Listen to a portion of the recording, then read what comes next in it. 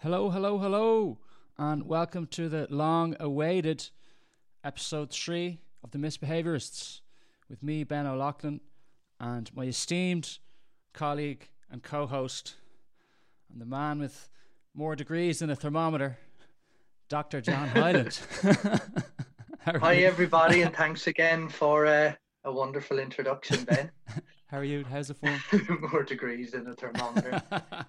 Yeah, it's going well. I mean, I'm no Bruce Banner. I think Bruce Banner had like 7 PhDs. I just have the one, but that's enough. Uh, He was the Hulk. He was the Hulk, was he? yeah, Yeah, yeah, yeah, Credible Hulk. yeah, yeah, yeah. I think he had like 7 PhDs or something crazy like that. Really? Would you ever consider doing more, or are you like? Well, it's funny. Like, I mean, I there's some colleagues of mine would have like a DClin and a PhD. So the DClin would be a doctorate in clinical psychology, Sure. Yeah, whereas yeah, the yeah, PhD would be like your kind of academic route, kind of doctor of philosophy. yeah. But so I am, and it's fun. Like it kind of can't remember that film with Chevy Chase in it, where they're like doctor, doctor, doctor, doctor. But but they're technically, I suppose, it's kind of funny to refer to them as doctor, doctor. Doctor. But Yeah. I am aware. I think there is one person maybe I know that has 2 PhDs. So they did a PhD in kind of computational modeling or something like that, and then a PhD that kind of had an emphasis on philosophy. Yeah. But it's few and far between. Well, in my circle of colleagues, Sure. anyway. Yeah. Like I remember when I finished my masters, I was like, "There's no way," and I was like, "I'm not going near a university." I was like, "Ever again." I was like, "No, Yeah, that's enough for yeah, me." yeah, But now after I've been away for a while, like I wouldn't rule it out. Like my yeah. supervisor in Tilburg at the time, he asked me would I consider it, and Oh, that's cool. Yeah, I was like, no. I was like, yeah, yeah, I yeah, didn't even entertain the idea. But it was yeah, not. It was nice. It was nice to be considered. But yeah, yeah. for One them, thing, go on. Yeah. yeah, no, that is an honor, like for a supervisor to turn around and say, Mm, would you be interested in doing this? They obviously seen something in you that would they would feel you'd be a someone who could lead the direction of whatever it was you were working on, towards a PhD. So it sure. is it is a great endorsement Mm. of your ability. And you never know. Like you never know. I might look at it again and do it in the future. But for the moment, I'm. Yeah, Um, I will be honest. I mean, it's important to have a strong, in my opinion anyway, from my own experience, it's important to have a strong kind of support network around you, because mm, with the PhD, you might be the only person investigating what you are looking at, and you don't have many people to kind of maybe talk to about your specific ideas. Or so to have a friend network, firstly, to just be able to talk about everything that's not the PhD, mm, and also to have a strong academic network whereby you can actually share ideas. It's important to have that outlet as well, though. You don't want to kind of try, be thinking about your PhD 24/7. Well, some people do, and that's sure. perfectly fine for them. But to have that outlet where you can just check in with a friend and just talk about music or talk about anything other than the PhD is great as well. Because you need to let your ideas kind of. What would you say? Just kind of go around in your head, because it's like sometimes, and this I suppose this not necessarily just with a PhD, but sometimes you're so if you're working on a project, you're so deep inside it So in this, close to you're it, yeah. so close to it that you can't see the bigger picture, and sometimes Mm, it takes somebody else, or it takes stepping back, or definitely. not doing it for a week, and then you go, Yeah, oh, maybe hang on, you might yeah, find some new insight or a new angle that you were stuck on, because you were so stuck on this one little small piece yeah, that's only a yeah. tiny piece of the puzzle. Like some of the limitations maybe in my own experiments or whatever came around because someone I was talking to someone who wasn't that close to it, and it was from their kind of maybe from their external, their kind of non-psychological viewpoint or whatever. they actually seen things that I was just too close to be able to notice, you know? Yeah, absolutely. And I find that when I'm talking about psychology with people who don't have not that they don't have an understanding of it, but they didn't study it, Yeah, and they'll just ream off something. Oh well, I yeah, think this, and you go, oh wow, I never thought of that before, yeah, yeah, because yeah, yeah, you're so stuck in the theory and of yeah, what you've learned or what you've been told to be yeah. scientific fact or whatever. That That's it, and I think that's why, as a lecturer, you know something, when you empower students to be able to kind of bring their own experiences to the class, it really enriches the conversation, the discussion you're having, and they bring uh, ideas to you that you never thought of, or you never thought about it within that particular context, or they're kind of giving you, as I said in previous episodes, they're giving you maybe their understanding of it without the psychological terminology or the theory behind it, but they're kind of challenging you to think about your understanding of the theory within their domain, within their context. And again, it's when people bring their knowledge like that, whether it's underpinned with their knowledge of theory or whatever, it still enriches the class and it enriches your knowledge as well. absolutely. And I'd say, I suppose it's the different lived, excuse me, the different lived experience of Mm, different people.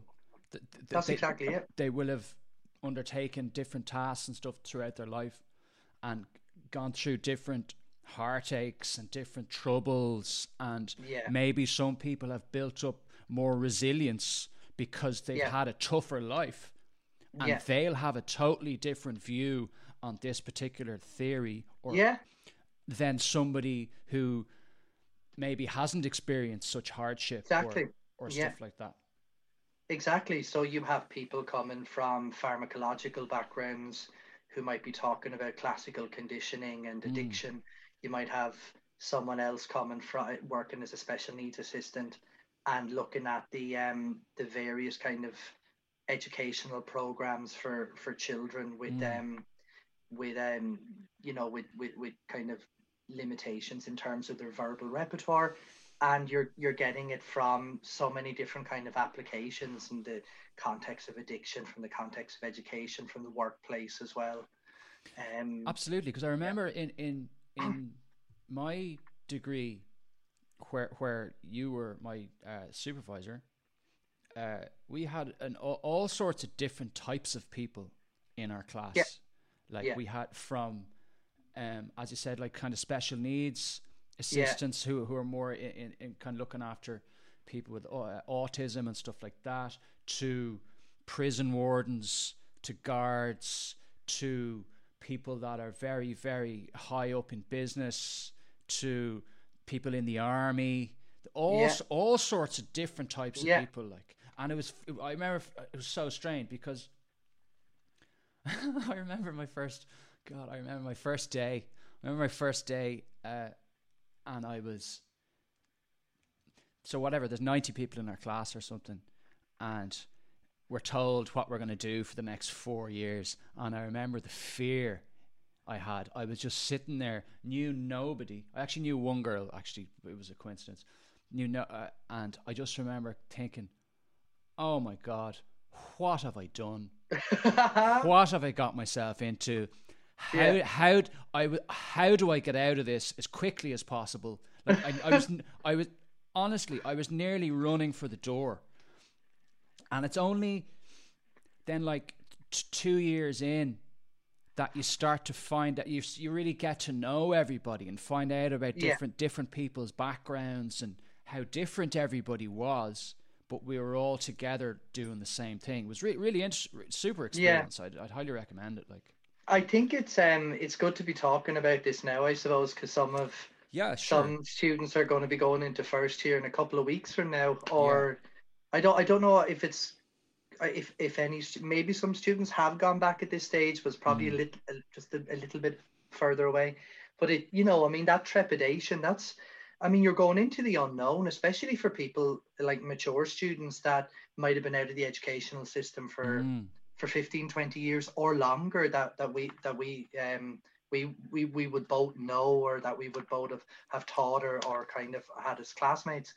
And that kind of idea of anxiety, it's something that it's a natural reaction to Yeah. something that you haven't really, you know, that response is natural because you're in a context that you've been so far removed from Yeah. for so Yeah. long. Or even if you're a first year student coming in from secondary school, it's a new context, it's a new campus, it's a new building, it's a new experience.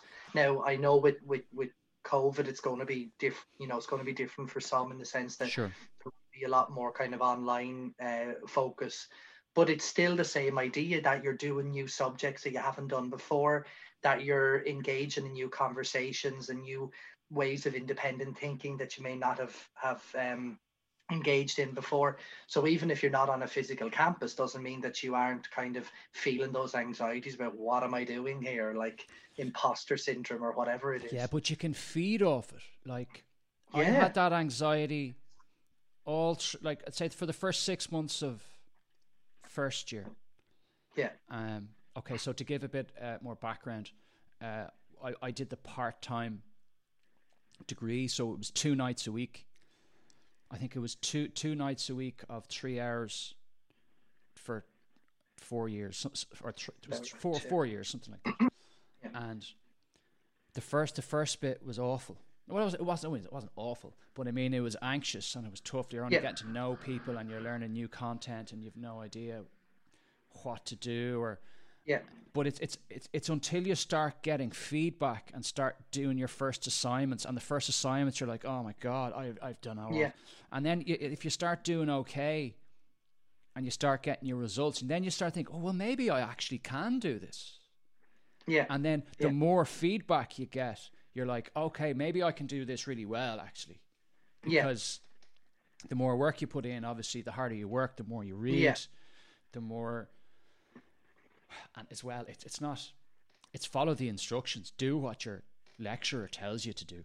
Or like, same for the leaving cert, like, do what your teacher tells you to do. Like, if you read all the right stuff and answer all the questions, like.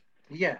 I mean, the readings that are made available to students, based on topics, they're not there just for the fun of it. Like, they are there because those readings are kind of your opportunity to expand what you covered in class. So it's just going to give Mm, you a more rounded understanding of what you covered. But that being said, like, I mean, I think it's important to encourage students as well in third year to start to kind of embrace embrace the whole experience, not just kind of focus on readings, but also talk to other people, share ideas with other people, mm, and let your ideas be questioned, and then some of the scaffolding that you had built up might fall down, and then you rebuild it again, and mm. you start to be a lot more confident in your viewpoints, I think, and that translates quite well then to assessments and exams or whatever, when you're more confident. I'm not saying you'll ever know the answers, because the idea of science, Yeah, it's like, that kind of it's okay, progressive cycle. it's okay to be wrong. Oh, Like, definitely, yeah. it's not. I'm not saying it's good to be wrong, but it is good to be wrong, because you can It, learn from it. You of can't just course, I think mean, you're you need, like. yeah, you need Like, that opportunity to be able to learn. Yeah, yeah, absolutely. And like, I've huge respect, obviously, for anyone that goes to university, but especially for, as you said earlier, for people who haven't been in the education system for a while, yeah, because you see it. Like, I worked a lot in bars, in the past, not in the recent past as well, and you can see it from chatting to people. Like, sometimes, like, this could be customers, you know what I mean? I'm not saying they're all alcoholics or whatever, but they just be in, what you do? Oh, I'm doing this. Oh, I'm sick. But they like say, I'm sick of my job. I hate this, blah, blah, blah. I was like, would you not do something new? Did you not think you could do something new? And then they go, oh, no, I can't. I can't teach an old dog new tricks. yeah. Not But at you, my age oh, or not at whatever. my age. And like, it really bothers me. It really gets at me. Like, and I'm like, Okay. no, you can't. Like, you just need to. Oh no, I wouldn't know how to do it. I'd be useless at it. And But I feel like getting a bit angry at them and going, of course you're going to be useless at it. You've no idea how to do it. You're going to be useless at it on day one. But day two, you're going to be a little bit less useless at it. and then day 3, and then by day 100, you're actually okay. And then by day 200, like you're getting pretty good at it. It's just about like it's a mindset shift that you need, like that. Yeah, you can improve. Like you can't. Like, and it really bothers me. I don't know why it bothers me so much, but it really gets to me. Like if you look, unless you're someone like Mozart, you're not going to sit down at the piano and just start playing concertos, straight away. You're going to be banging keys and causing earaches for people maybe in day 1. But again, day 2, you become slightly more proficient. And sometimes you might feel like you're taking a step back. But again, it's all, it is progress. Yeah. Just going back to the other thing, yourself, some of the, and I can testify to this, that some of the best students I've ever had, were out of education for 15, 20 years and so on. Yeah. Incredible students. And it doesn't just go for education, but it goes for anything you're doing new. Like if you don't want to go to the gym, or you don't want to start running, or something, it doesn't have to be health, but whatever it is, like you're not going to be good at it the first time you do it. You need to know that, but that shouldn't be a reason to stop you trying to do it. And it's the fear of failing. And it's the fear of being bad at it, and the fear of getting laughed at that stops people from doing stuff. And it's a very powerful thing. Oh yeah, but that can ruin someone's. It's not ruin their life, but it can stifle their potential. Yeah. Like they could be really, really good at one thing that they've done their entire life, but they don't. But it's I'm good at this, really good. I'm really good at whatever it is. I'm really good at one specific thing. I can't think of an example now, but the reason you're good at it is because you've been doing it so long. Yeah, exactly. It's not that you're good at that thing. It's not that you're designed to do that specific task, but it's because you've been doing it every day or whatever, 5 times a week for so long. That's it. Like what I say to students is that the difference between myself and yourselves is that I've been doing this for a good while longer. There's no reason to think that just because I'm standing up here chatting and you're sitting down that I'm somehow inherently more suited to this. I mean, that's I'm just further along the line of kind of doing these things than you are. But coming back to that idea, like escape and avoidance, they're very. Like there are very useful strategies available to people to avoid things or to get out of situations that they're uncomfortable in, and those we see those strategies throughout our lives, and sometimes they relate to kind of those those inherent things like avoiding pain, but it's not just about avoiding physical pain. It's also about avoiding anticipated and anticipated consequences that make us feel uncomfortable. What if we don't understand this? What if our lecturer tells us that we're stupid? Or not that lecturers would say that. It's all what if. Yeah. But it's like the thing where looking at the doctor with the needle coming at you it's far worse than the needle itself. Yeah. Because your mind, Jordan Peterson explained this really well once. He says it's like all you need to do is think about the anticipation of pain is turn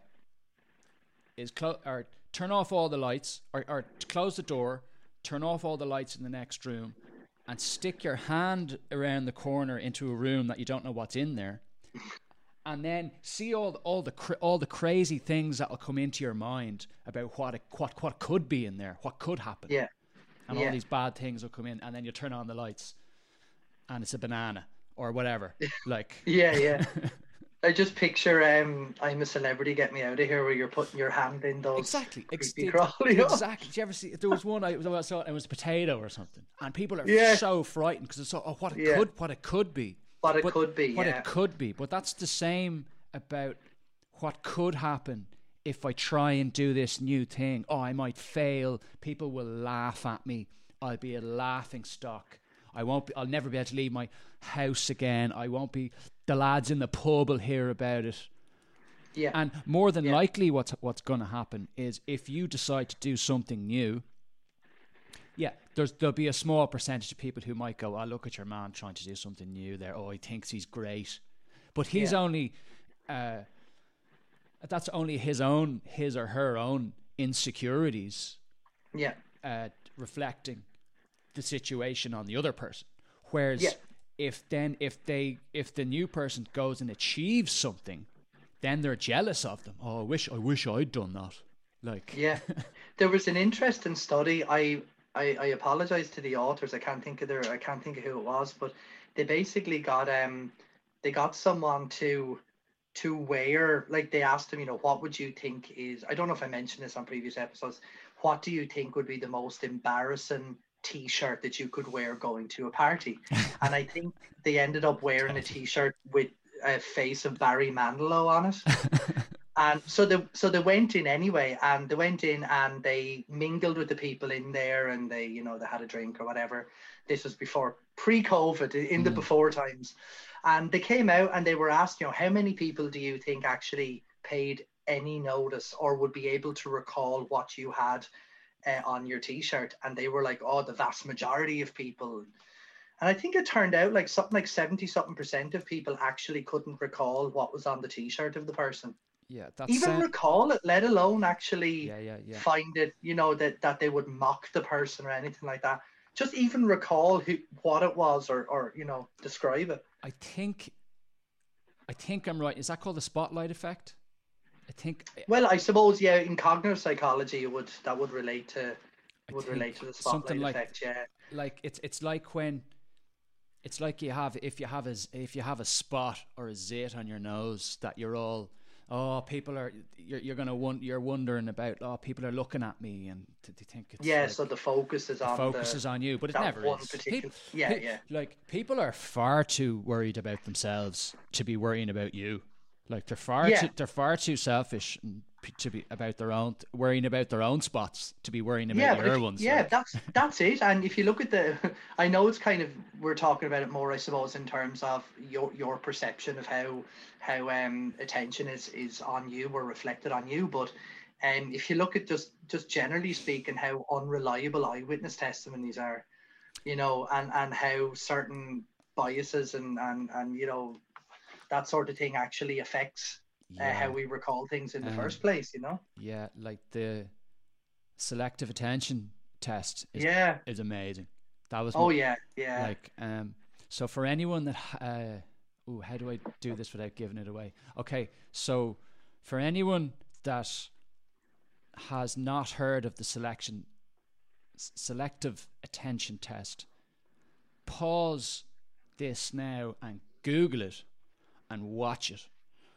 And then for the people that have seen it, did you see the gorilla? So if you haven't paused it, I might have ruined it, but that's like telling someone that the ship sinks at the end of Titanic. Kinda, yeah. You've ruined it, Ben. Well, hopefully they pause it. I was trying to not give it away, but it's hard. Yeah. But yeah, we'll only, and that's because we're I learned this in consumers. We're very goal-directed beings. So if you think of all the stuff that we're trying to achieve in our day, if you look at them as goals, like, I'm hungry, I need to eat food. Oh, I need to get my work done. I want to go for a run. Or all the stuff that you want to do, all your desires, if you look at them as goals that are goals that want to be achieved. Yeah. But some goals will take precedent over others, and what can happen in some instances is that if you're really, really focused on one specific goal, is that you'll almost be blind to everything else. It's like if you're really, really hungry, that's all you're going to think about. So that's to explain the selective attention test, like I'll explain it now, and I know I've probably ruined it, but so you're asked to there's people dressed in white and people dressed in black, and you're asked, they're all passing, I think it's basketballs around, and you're asked to count the number of passes between the white team, and you throw and they're throwing the ball around. So you're looking at going 1, 2, 3, 4, 5, and in the middle, a person in a gorilla suit dressed in black comes out and goes, "Ugh," Yeah. and walks off, and it's like a very high percentage. I don't know what it is. It's like 70%. I don't know if that's the number. Just don't see it. Don't see the gorilla because they're focused on the white, because that's the goal-directed behavior. Yeah, yeah. Really, really interesting. And what's even more interesting is that the authors then went to know what we'll do for people that know it. They made other changes. Yeah. Like they changed the background or something, or did you notice this? And you're like, oh, hang on a second. So you think you know what's coming, and then they change it again. Really, really interesting. There's a psychologist actually. Is his name Richard Wiseman? I've heard of Richard Wiseman, definitely. Yeah, but he does this really interesting kind of experiment. You can see it on YouTube, and he calls it the amazing color changing card trick or something like that. Now again, pause if you don't want us to reveal anything at this stage and go watch it. So you pause this now. But the idea is that it's this idea of distraction. So you're trying to figure out how he's doing the magic trick and changing the color of the cards or whatever it is.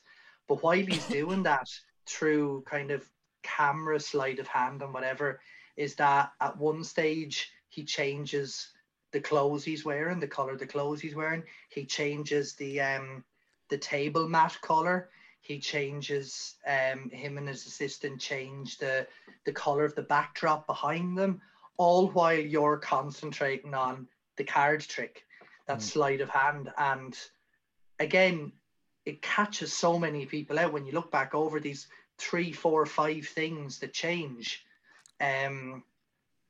All the time you're not noticing them because you're focusing on the cards. Yeah, so it's that goal. But yeah, it shows how blind we really are, like, and how we're influenced by our perception of the world rather than what's actually happening. It's like I think we spoke before about people's perceptions of what car they're traveling was, what speed the car was traveling on it. At when it hit, smashed, bashed, and all different people's different perceptions. And eyewitness testimony we talked about before. Like, ask anybody, oh, what happened that night? And they're like, oh, well, this and well, that, and it's all different. And it's like, and of course, certain discriminative stimuli or certain kind of environmental factors, then whether verbal or non-verbal, can influence your recall. So you have someone say, a number of people are after witnessing an event, and someone says, did you notice how they had a very oddly shaped nose? Then all of a sudden you're kind of you're starting to describe someone and starting to draw them with an oddly shaped nose, and you may not even recall why you're doing that, and it has nothing to do with how the person looked. It's that there's this kind of distortion, this event that happened that kind of affected the validity of your response. Well, isn't it something like when you remember something,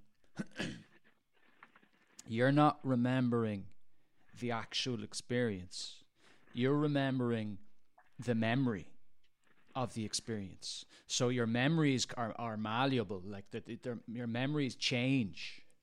So if you ask, I think this is right now, if you ask somebody what happened about it at the party last week, and then they'll tell you something, and then they'll discuss it with somebody else. But then if you ask somebody a month later, oh, what happened at that party?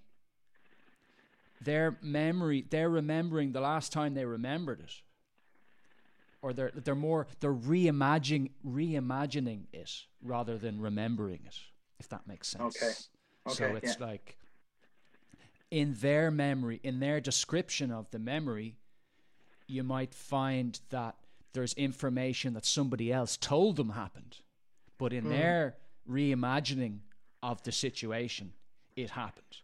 Just shows Yeah. how unreliable Yeah, well, I our mean, that's the memories thing. are, like, long term. Yeah, there's a number of like contextual or kind of environmental cues that will kind of have an effect on how we respond. So whether that's verbal, whether that's you know some kind of the difference in how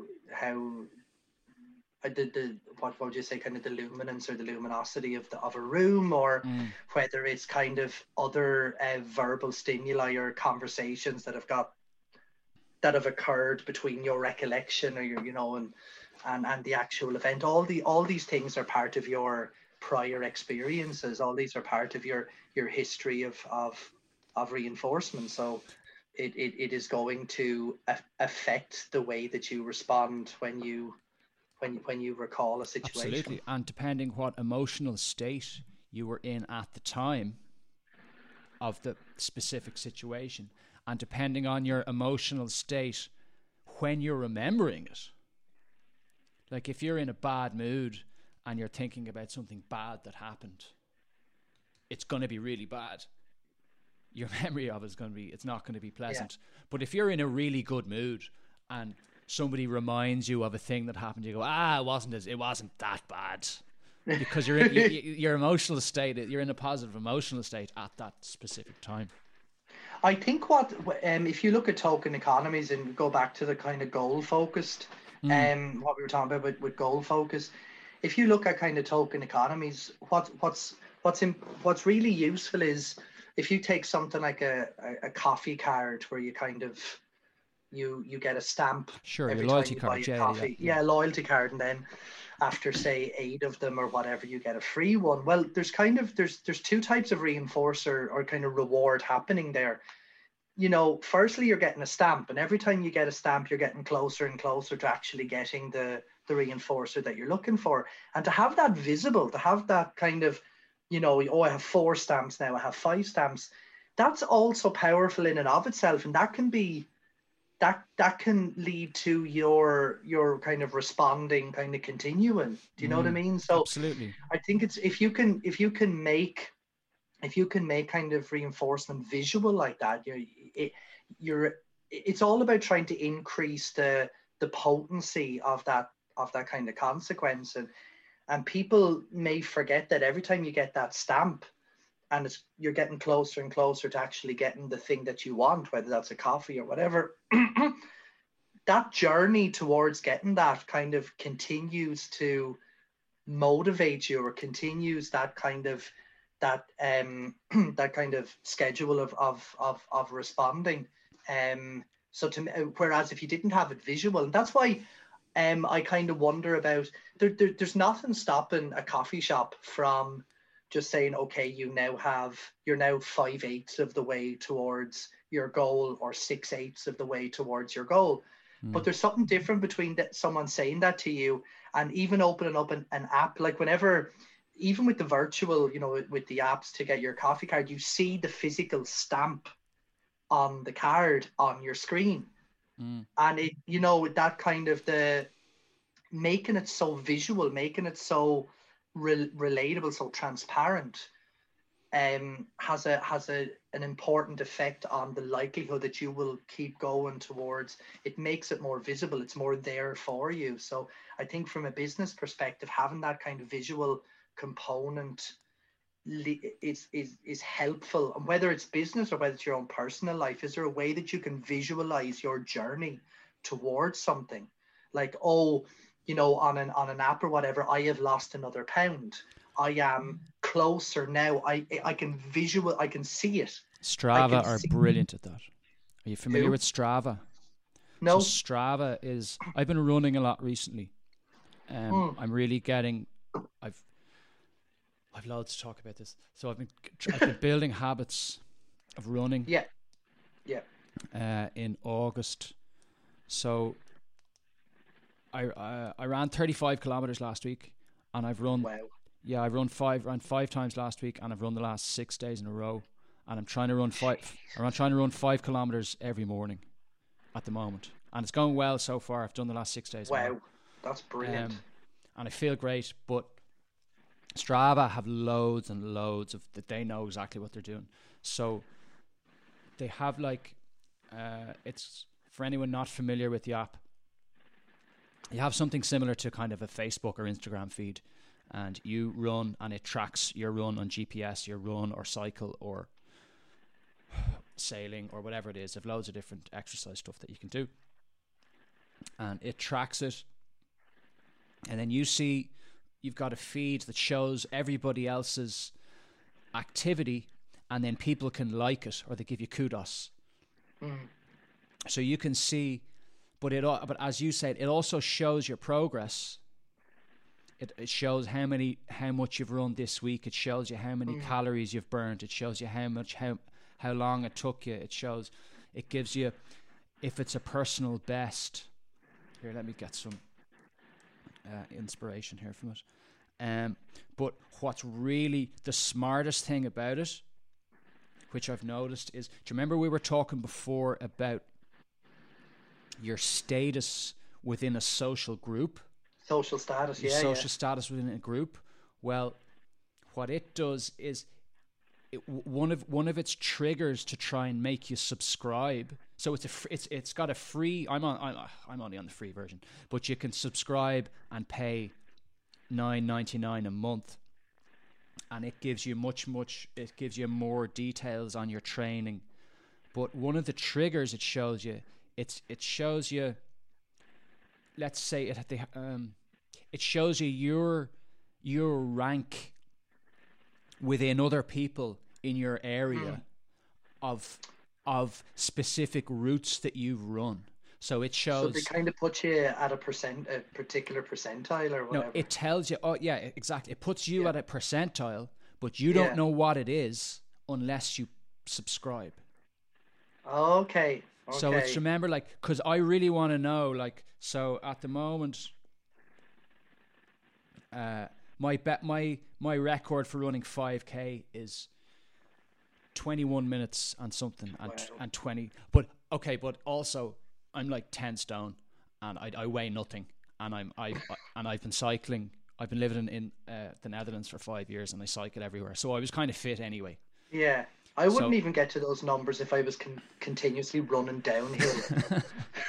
That's what I might try to do. Sometimes just run downhill. Apparently, my buddy who runs a lot, he's like, you've got like the kind of natural runner's body anyway. Yeah. So, and I was kind of reasonably fit anyway, but and I've lost my train of thought now. So you were talking about the triggers. Yeah, so it shows you what your rank is within other people in your area, or other people that have run certain segments or certain from this position from here to here, and it shows you what it does. It shows you the top 10, and then it shows you where you are, but it doesn't show you. It shows you that you could know where you are, and and I'm like, you really want to know how good you are against. Kind of feeding off your else. Curiosity to know exactly how well you're doing. Yeah. But that's using that thing we talked about before, your social stage within the group. Yeah. Because you want to increase your social stage with everybody else. So you want to know where you rank. Yeah. Against everybody else. That's really interesting. But I was just thinking about I remember hearing something that, I don't know if you're familiar with Matthew Pinsent. Him with Steve Redgrave, he would have won he was a rower, was he? Yeah, 4 gold medals or something. And I heard him recently talking about how you have to focus on the process in sport rather than necessarily the goal. Like, the goal might be to win or whatever, but you need to get your process right. If you can focus on your process, same in business, then the other things are likely to follow. So there needs to be a focus then on creating goals, or kind of reinforcing the process rather than focusing too much on the reinforcement of the goal. Because if you don't get the process right, then you're much less likely to achieve the goal. So focusing on ways to reinforce or reward good process, or kind of good, whether it's reactions or positioning or movement or whatever. How do we reinforce them in a way that moves the kind of the focus on getting the process right over the goal? So how do we create greater value in kind of the achievement of of good process or good Well, I tell you position? what, you're dead right, because I was talking to this and I've got a lot of tips from my buddy who's probably listening. Hello, Glenn. Stretching. So I have a process that I go by every morning now. This is kind of like building habits. Remember I was talking about habit stacking before? Yeah. I went back and I read that book. I listened to that book again. It's called Atomic Habits by, I can't remember the author's name. It's all about audiobooks these days, isn't it? Yeah. And what I actually did, because when I started the running, I couldn't run every day first because my legs were too sore. But I'd cycle in the morning then instead, and I'd listen to a book or something when I was cycling instead. So I was listening to that book, Atomic Habits. So I've started to really get my morning routine very structured. So I wake up, try and get up at 7:30 or 7 or 7:30. Then I have a tiny bit of smoothie, which I've already made, that I have in the fridge, just to get something in. Then I have a cup of coffee, kind of wake up a little bit, stretch, do the same stretching routine, and then do a run, whether it's 5K or 7K or something. And then I make sure I do a similar route, and I kind of speed up and slow down in the same spot, and I listen to the same music, and I kick faster with the music. Interesting. Okay. And one thing my buddy was saying, breathing is really important. So and I found we went for a run together last week, and I found it more difficult because I didn't have the music in my ears. When you're really struggling, I really struggle, and you can feel yourself that you want to stop, but you just focus on the music. And sometimes then I'd focus on something on the ground 15 meters ahead and just focus on that, and then focus on something else and something else. And then you find yourself actually speeding up. Your pace will increase because you kind of get into a flow. That's not the right word, but you get into a rhythm. Yeah. And then it's the things that you because sometimes you just want to stop and you're like, oh, I can't run anymore. But then the more you do it, the easier it gets. So do you think then that the kind of the goal and the fact that you're achieving particular outcomes that make you kind of happy or fulfilled or content, and you see gains happening, do you feel that reinforces your focus on the process from morning to when you run? Absolutely. Then yeah, absolutely. And I've done it my goal is to I have a goal in mind that I want to hit, and that's to run 5K under 20 minutes. Wow. So I have 1 minute and 17 seconds or something to knock off my current best time. And I don't have it to I really should put a time that should really be before Christmas or whenever, but I haven't done that yet. But we'll see. I'll let you know. Yeah, that's really interesting. Yeah, because I've thought about that, and I know it was interesting listening to him. He was talking about sports psychologists and how they kind of help him to focus on the process instead of the goal, because you could imagine how distracting the goal would be. It's like, oh, I really, really want to win. Well, you're not going to win unless you have your process down to a T. You have that kind of your focus is on doing those bits correctly. And let the goal emerge from that. And then, if the goal doesn't emerge, then to start to look at those kind of small little, executing those small little movements or whatever, and trying to make them more precise or whatever. But is there something that behavioral scientists can do to actually increase the value of those processes rather than leaving it all to be reinforced by the outcome as to whether you achieve a goal or not, because sometimes you will get your process spot on and you won't win or you won't make gains.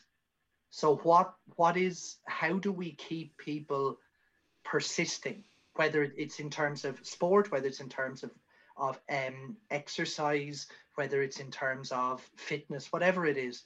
How do we keep people kind of persisting and keep that focus on progressing, you know? And well, from a personal perspective, I can say that what's helped me, what's kept me doing it, is how I feel afterwards.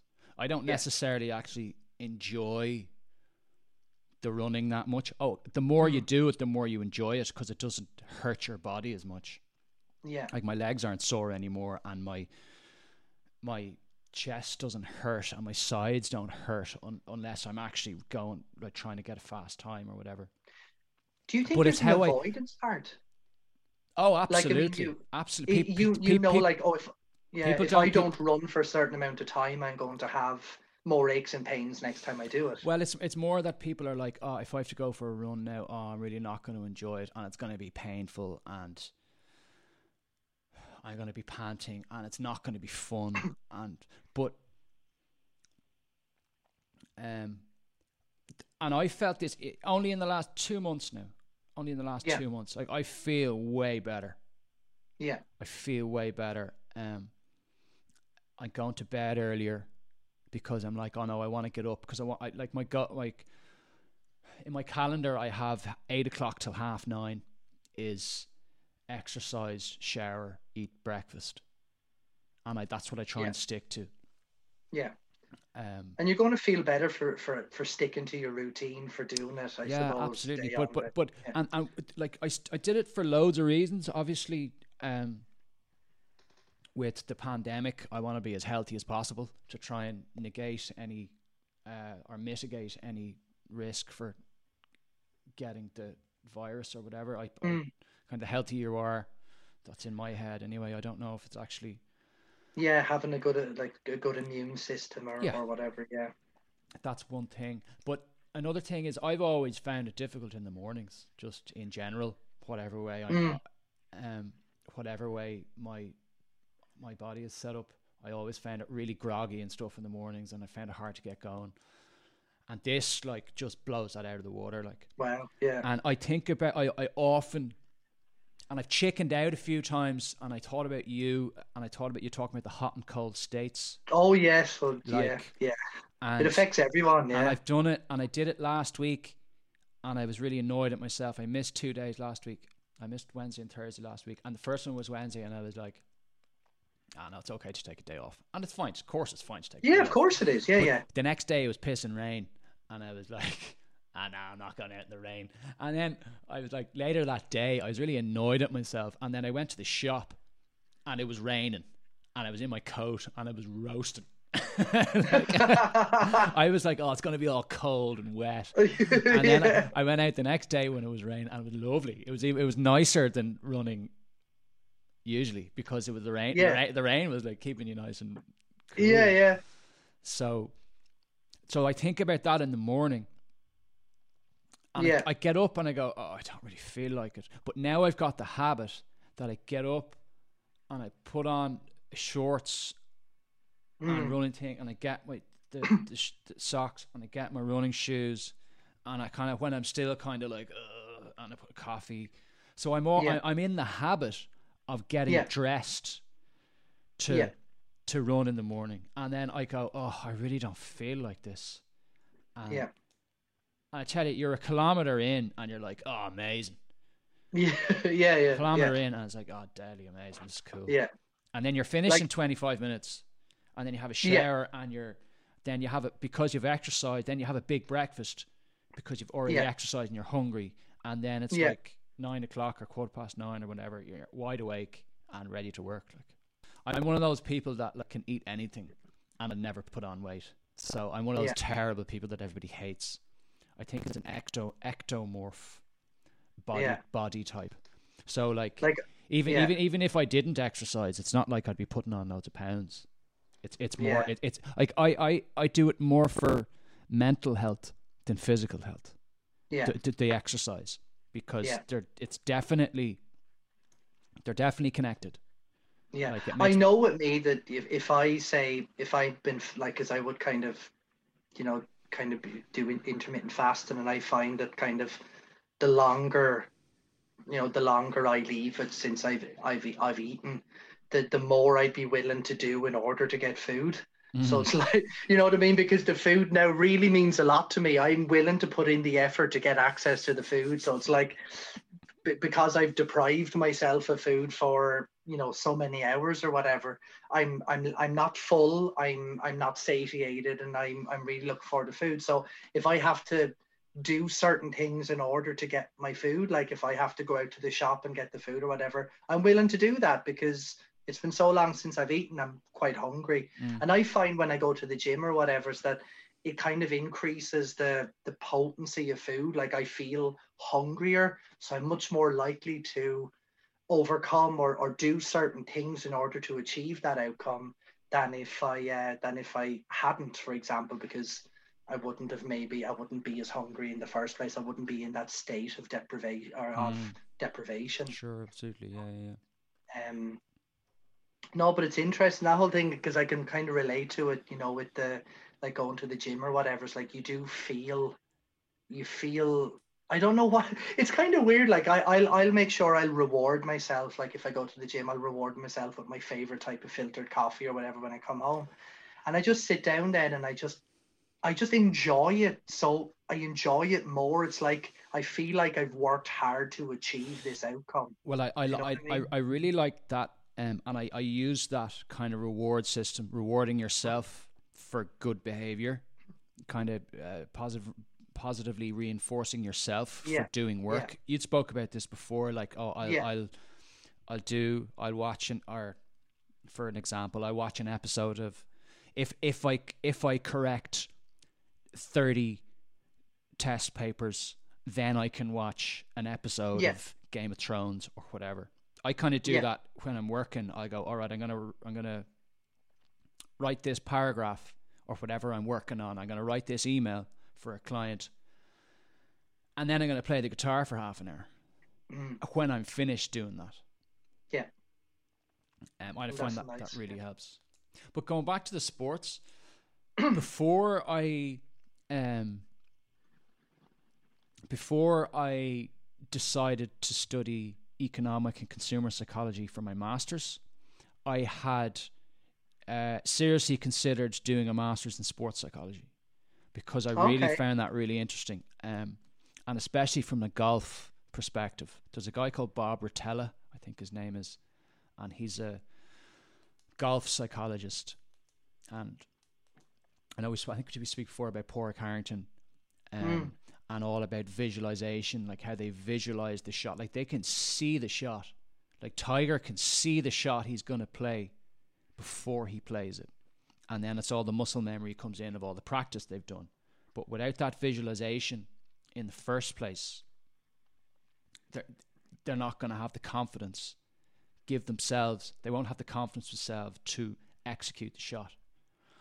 And I have a lovely little story that I'm going to tell now. So this happened about a month ago, and so I play golf myself. And about a month and a half ago, it was really, really nice weather here in the Netherlands, and I have a driving range.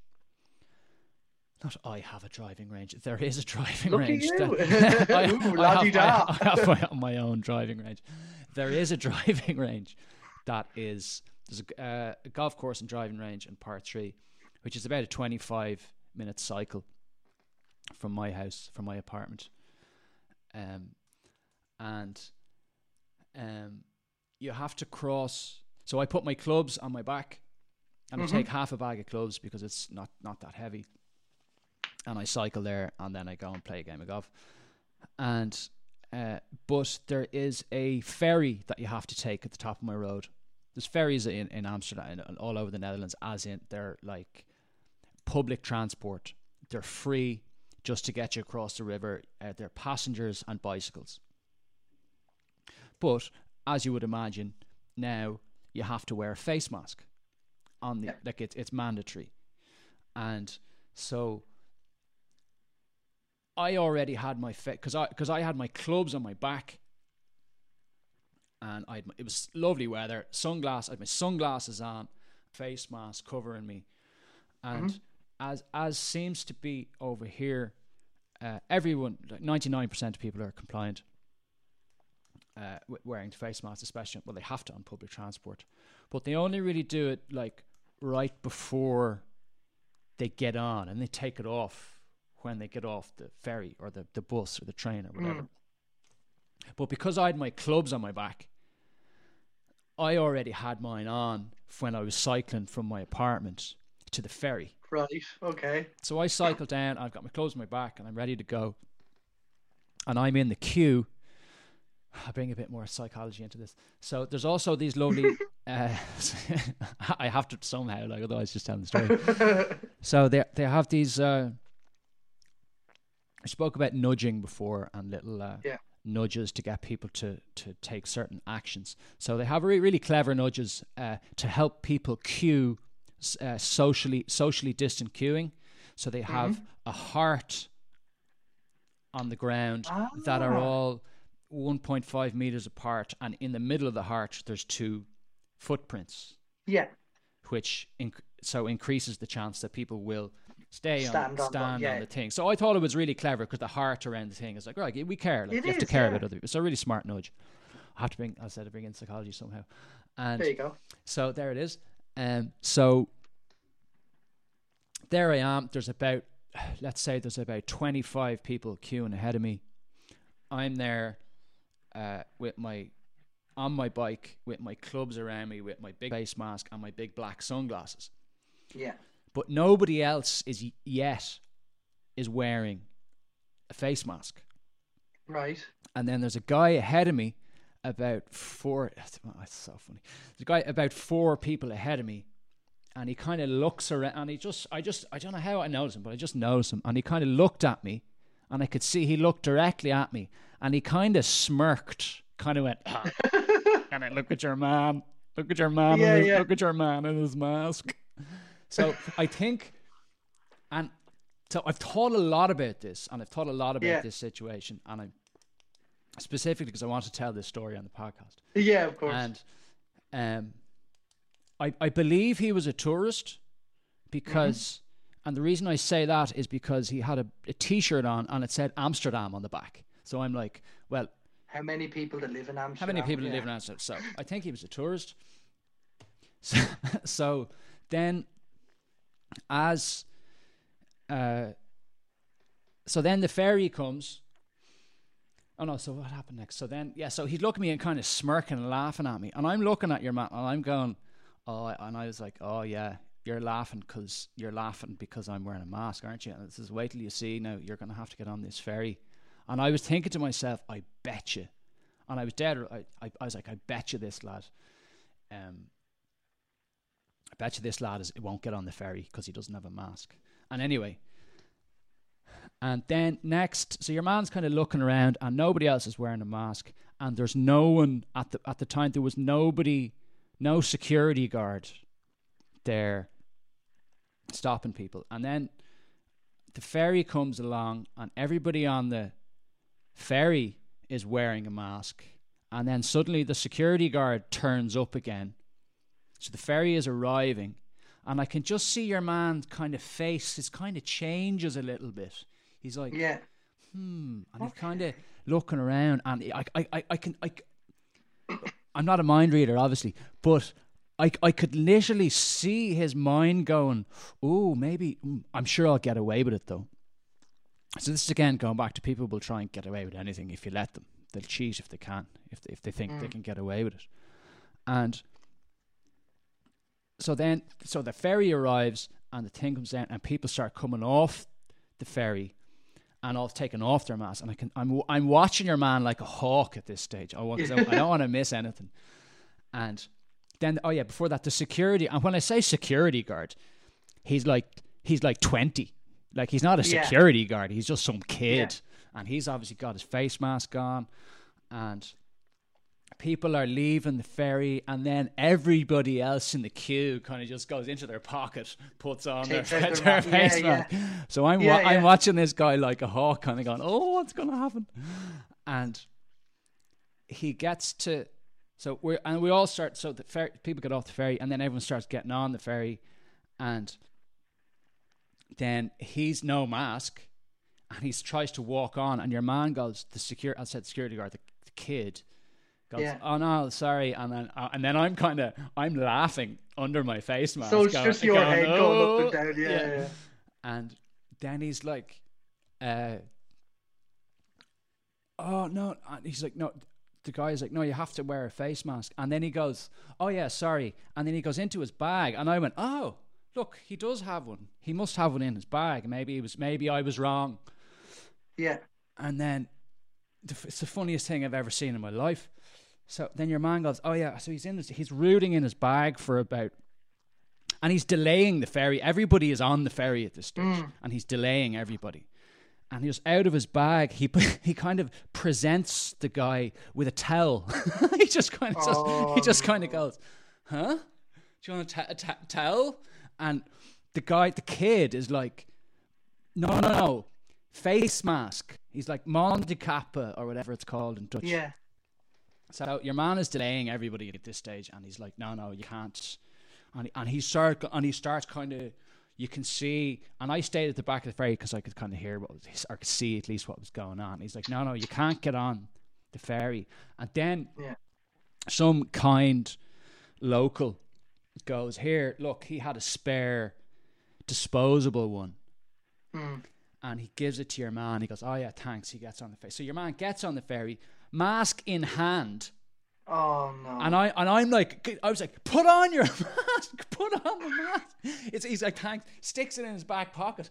And I was like, it's driving me insane. Well, what's the mask going to do in his pocket? Well, exactly. And then your man is like, put it on. And he's like, oh, sorry, yeah. And then eventually, oh my God. So like, people will try and get away with all sorts, but it was a very, very funny, especially when he presented him with the towel. He was like, huh, towel? And he was like, no, face trying mask. to look at his face to see towel. Okay. Yeah. Oh, that's brilliant.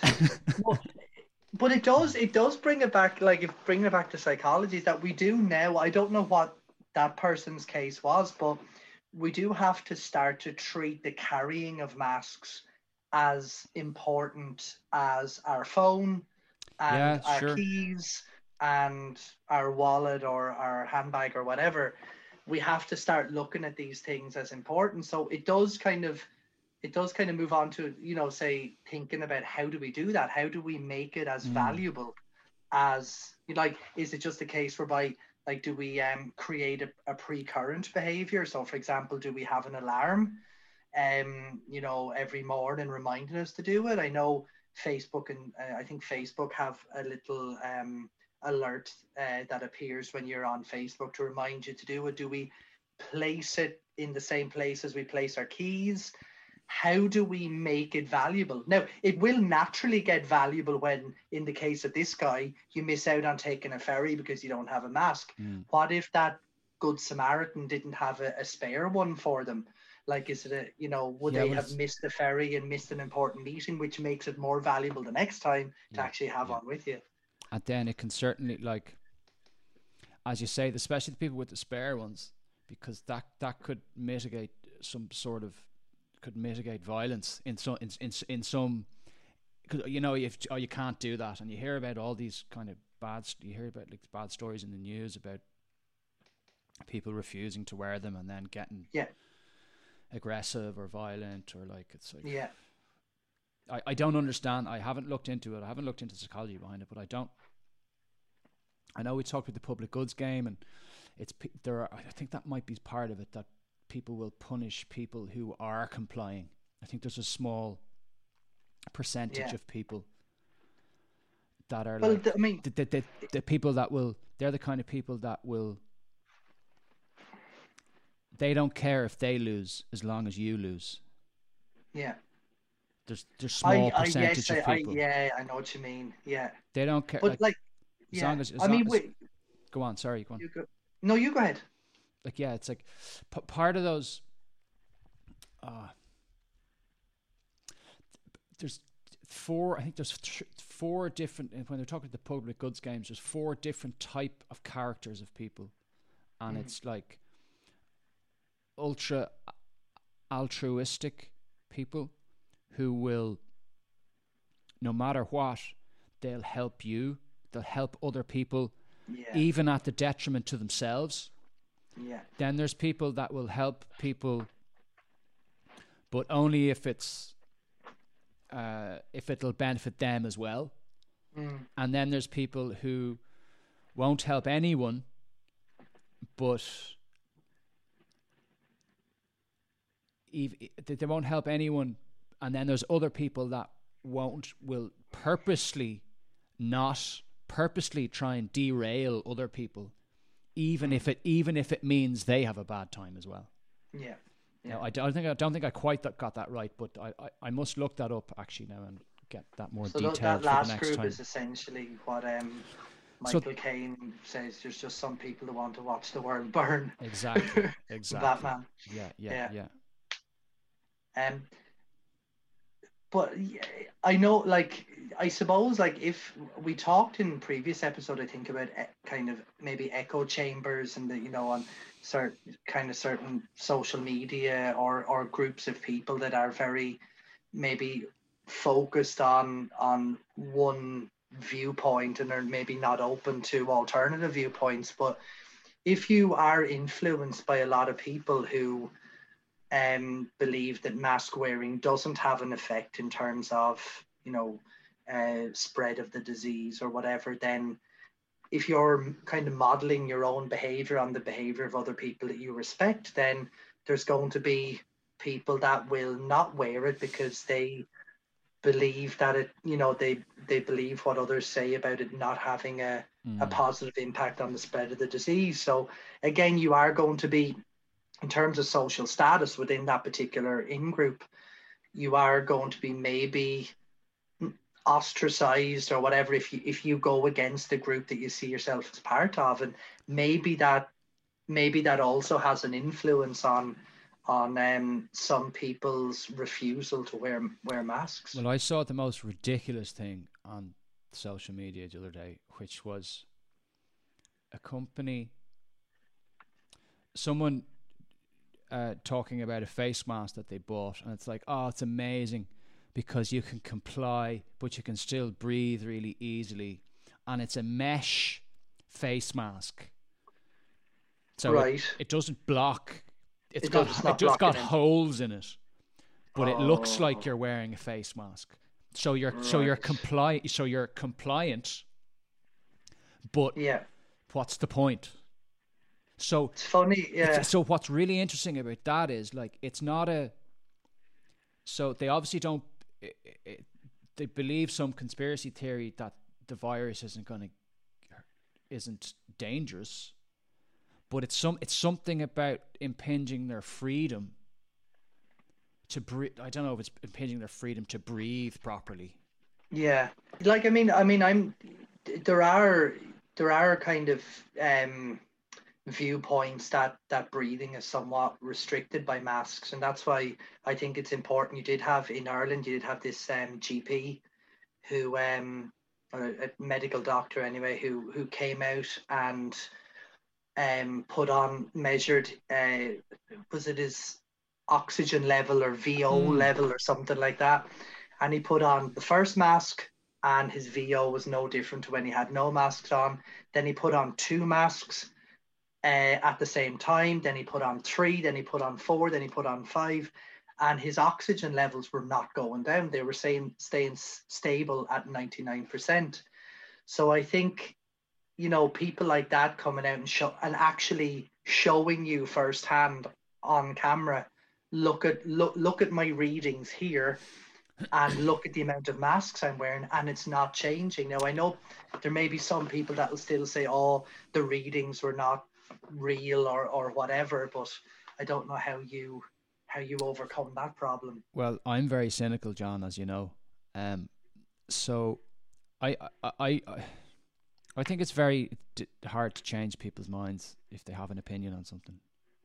A lot of people will no matter, and I'm not just talking about masks or the effectiveness of Yeah, masks or whether they reduce transmission, or I'm just talking in general. If people have an opinion on something, yeah, like it's like arguing with people on the internet. You're not going to change their mind. Like they're yeah, not going to go, actually, that thing you just said I completely flipped, and now I agree yeah. with you. It doesn't I'm going to happen put on very I'm going to often. do this. Like, how often does it happen?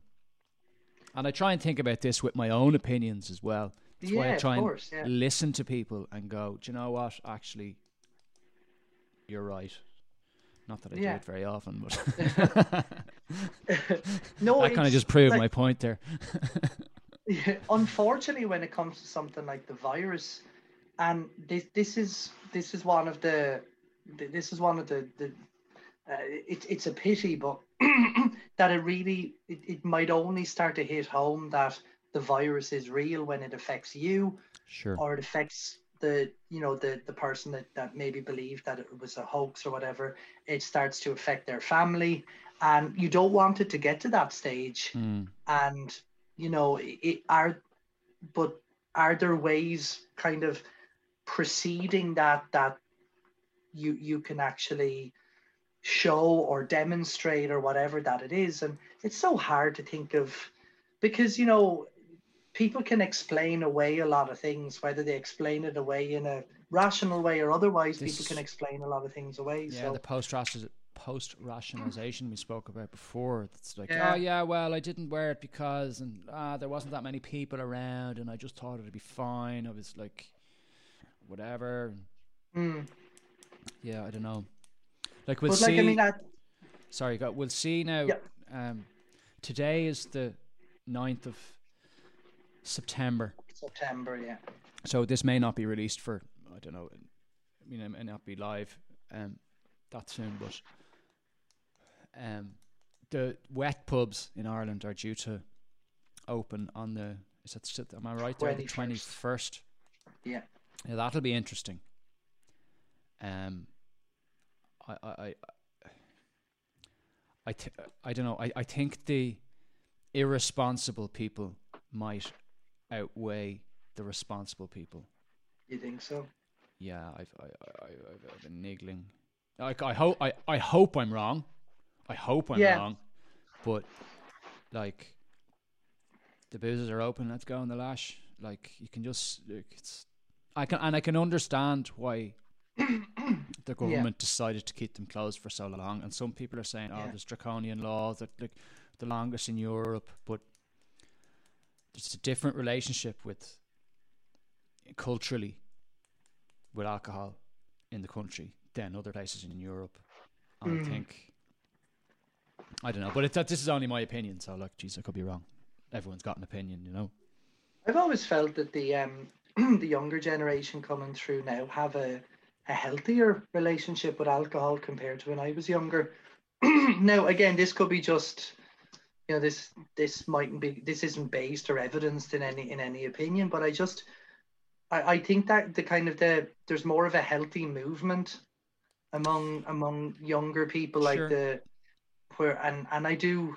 There's still always, there are going to be kind of a certain cohort that would be heavy drinkers and would kind of buck the trend. But I've just noticed from my younger students coming through that they seem to have a quite a healthy relationship with alcohol. I could be wrong. Maybe it's just me trying to or notice things that I want to notice. But Yeah, but that's um, the thing as well. Yeah, the confirmation yeah, bias is like, oh, look yeah, there. yeah, Look, I told you. I told you I was right. yeah, yeah, yeah. That's an interesting one, Exactly. though. How do you, and I don't know like, how do you try and combat um, confirmation bias? So confirmation bias is if you have an opinion about something and then you find information that confirms that, you're like, yeah, look, I told you, while disregarding conflicting information. I suppose that's Yeah, confirmation bias.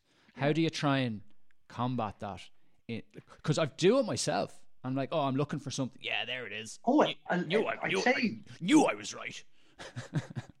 I'd say everyone does it to certain degrees, Yeah. and I think at times you just have to remind yourself that, even if you look at science, like you will find maybe isolated papers that may confirm your viewpoint, but you have to dig deeper and really kind of see, like, look at your meta-analyses, so look at kind of your like, say, effect sizes, and look at kind of a culmination of papers related to something rather than just one. But you're all like, if you want to confirm your view or whatever, it's not going to be hard to find it. Like, yeah, absolutely. Yeah. I went for a walk today, and I seen no homeless people. Therefore, there's no such thing as homelessness. Yeah. It sounds pretty bizarre to say something like that. Well, I didn't see any. So there. Yeah, you didn't see any. Therefore, it doesn't exist. Or, I went out today and it was freezing cold. So much for global warming. Yeah. Yeah. But again, like, it is something. Now, it's not to say, like, you could have a viewpoint that would be very well evidenced, and so it actually it confirms something that there seems to be some semblance of truth in. But at the same time, I don't know. I think it's. I always come back, and I know it's a cop out, but I always come back to the importance of teaching critical thinking skills at a young age. Yeah, absolutely. In primary school or whatever. Like, I mean, there's some countries that are better than others that actually teach children to be skeptical and not just believe what they see all the time. I completely agree. Yeah, like my dad, I have a sister, and she's going into 5th year, so she's 17, I think, or 16. You need to know. And she'll be 17 in December. I do know what age she and my dad was saying that, especially in these days with kids, like, learning so much from the internet.